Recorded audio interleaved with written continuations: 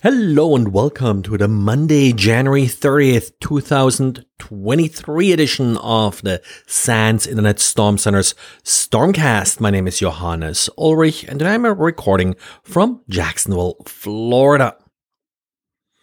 Microsoft's Exchange server is still, one of the favorite targets for a wide range of attackers. Even with all the patches applied, it may, just be a matter of time for new vulnerabilities to be discovered.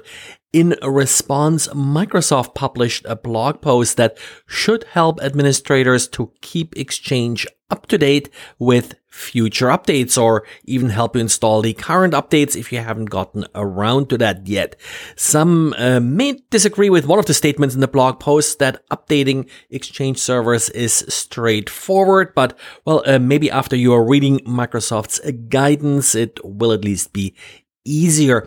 The blog post also highlights the Exchange Server Health Checker, a tool that you can use to identify Exchange servers that are missing any of the updates.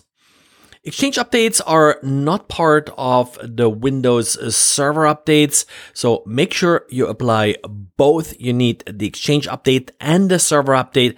The Exchange update you usually download separately. And remember that mitigations that you may have seen only buy you time. They're not meant to replace patches, so always apply your patches. And we have seen, of course, some high-profile compromises that happened because people sort of relied too much on these mitigations. You may have been receiving a large number of automated phone calls offering real estate and mortgage services recently. Well, in response now, the United States Federal Communications Commission, the FCC, has taken a somewhat unusual step to send a cease and desist letter to Twilio. Twilio, if you're not familiar with that, it's a very popular choice to implement sort of automated calling services due to the relatively simple API. I've used it like for some multi-factor authentication and such, but it appears that spammers have also discovered that, services like Twilio, of course, are easy to automate, which is, of course, what they are all about. And something that Twilio now has to figure out how they're able to sort of discriminate against these illegal spam calls. The letter sent to Twilio by the FCC threatens to have downstream providers block all traffic from Twilio. This is sort of why I really mentioned that if you're relying on Twilio for some services, I hope Twilio works this out, and probably chances are pretty good that they'll find a way to comply with this order. But if this threat should happen, then of course services that you're running within Twilio may no longer work either.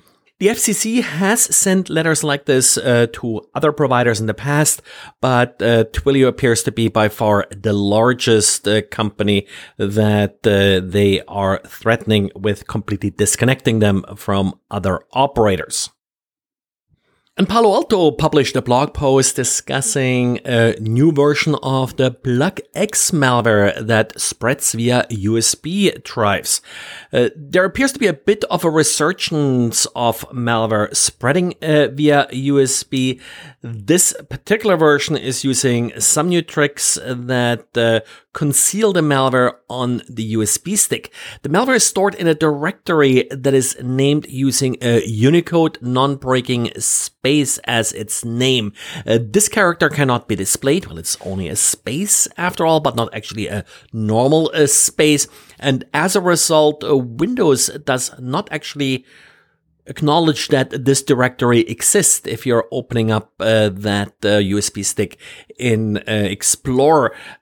Windows link file is then used to point to the malware inside that directory and to execute it. So if the user clicks on the link file, they'll execute the malware, and the probability of the user clicking on this link is enhanced by actually making it look like a drive. So there's a little drive icon displayed. So you're opening a drive, you don't see anything else but a drive icon. You may just Click again and see what happens. Well, what happens is that, of course, this will trigger the malware to spread.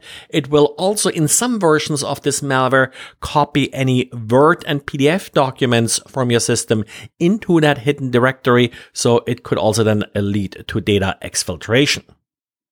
Well, then just two quick news items. One is yet more kind of shady. They're being referred to here, applications in the Google App Store. 20 million downloads for them. As usual, be careful what you download.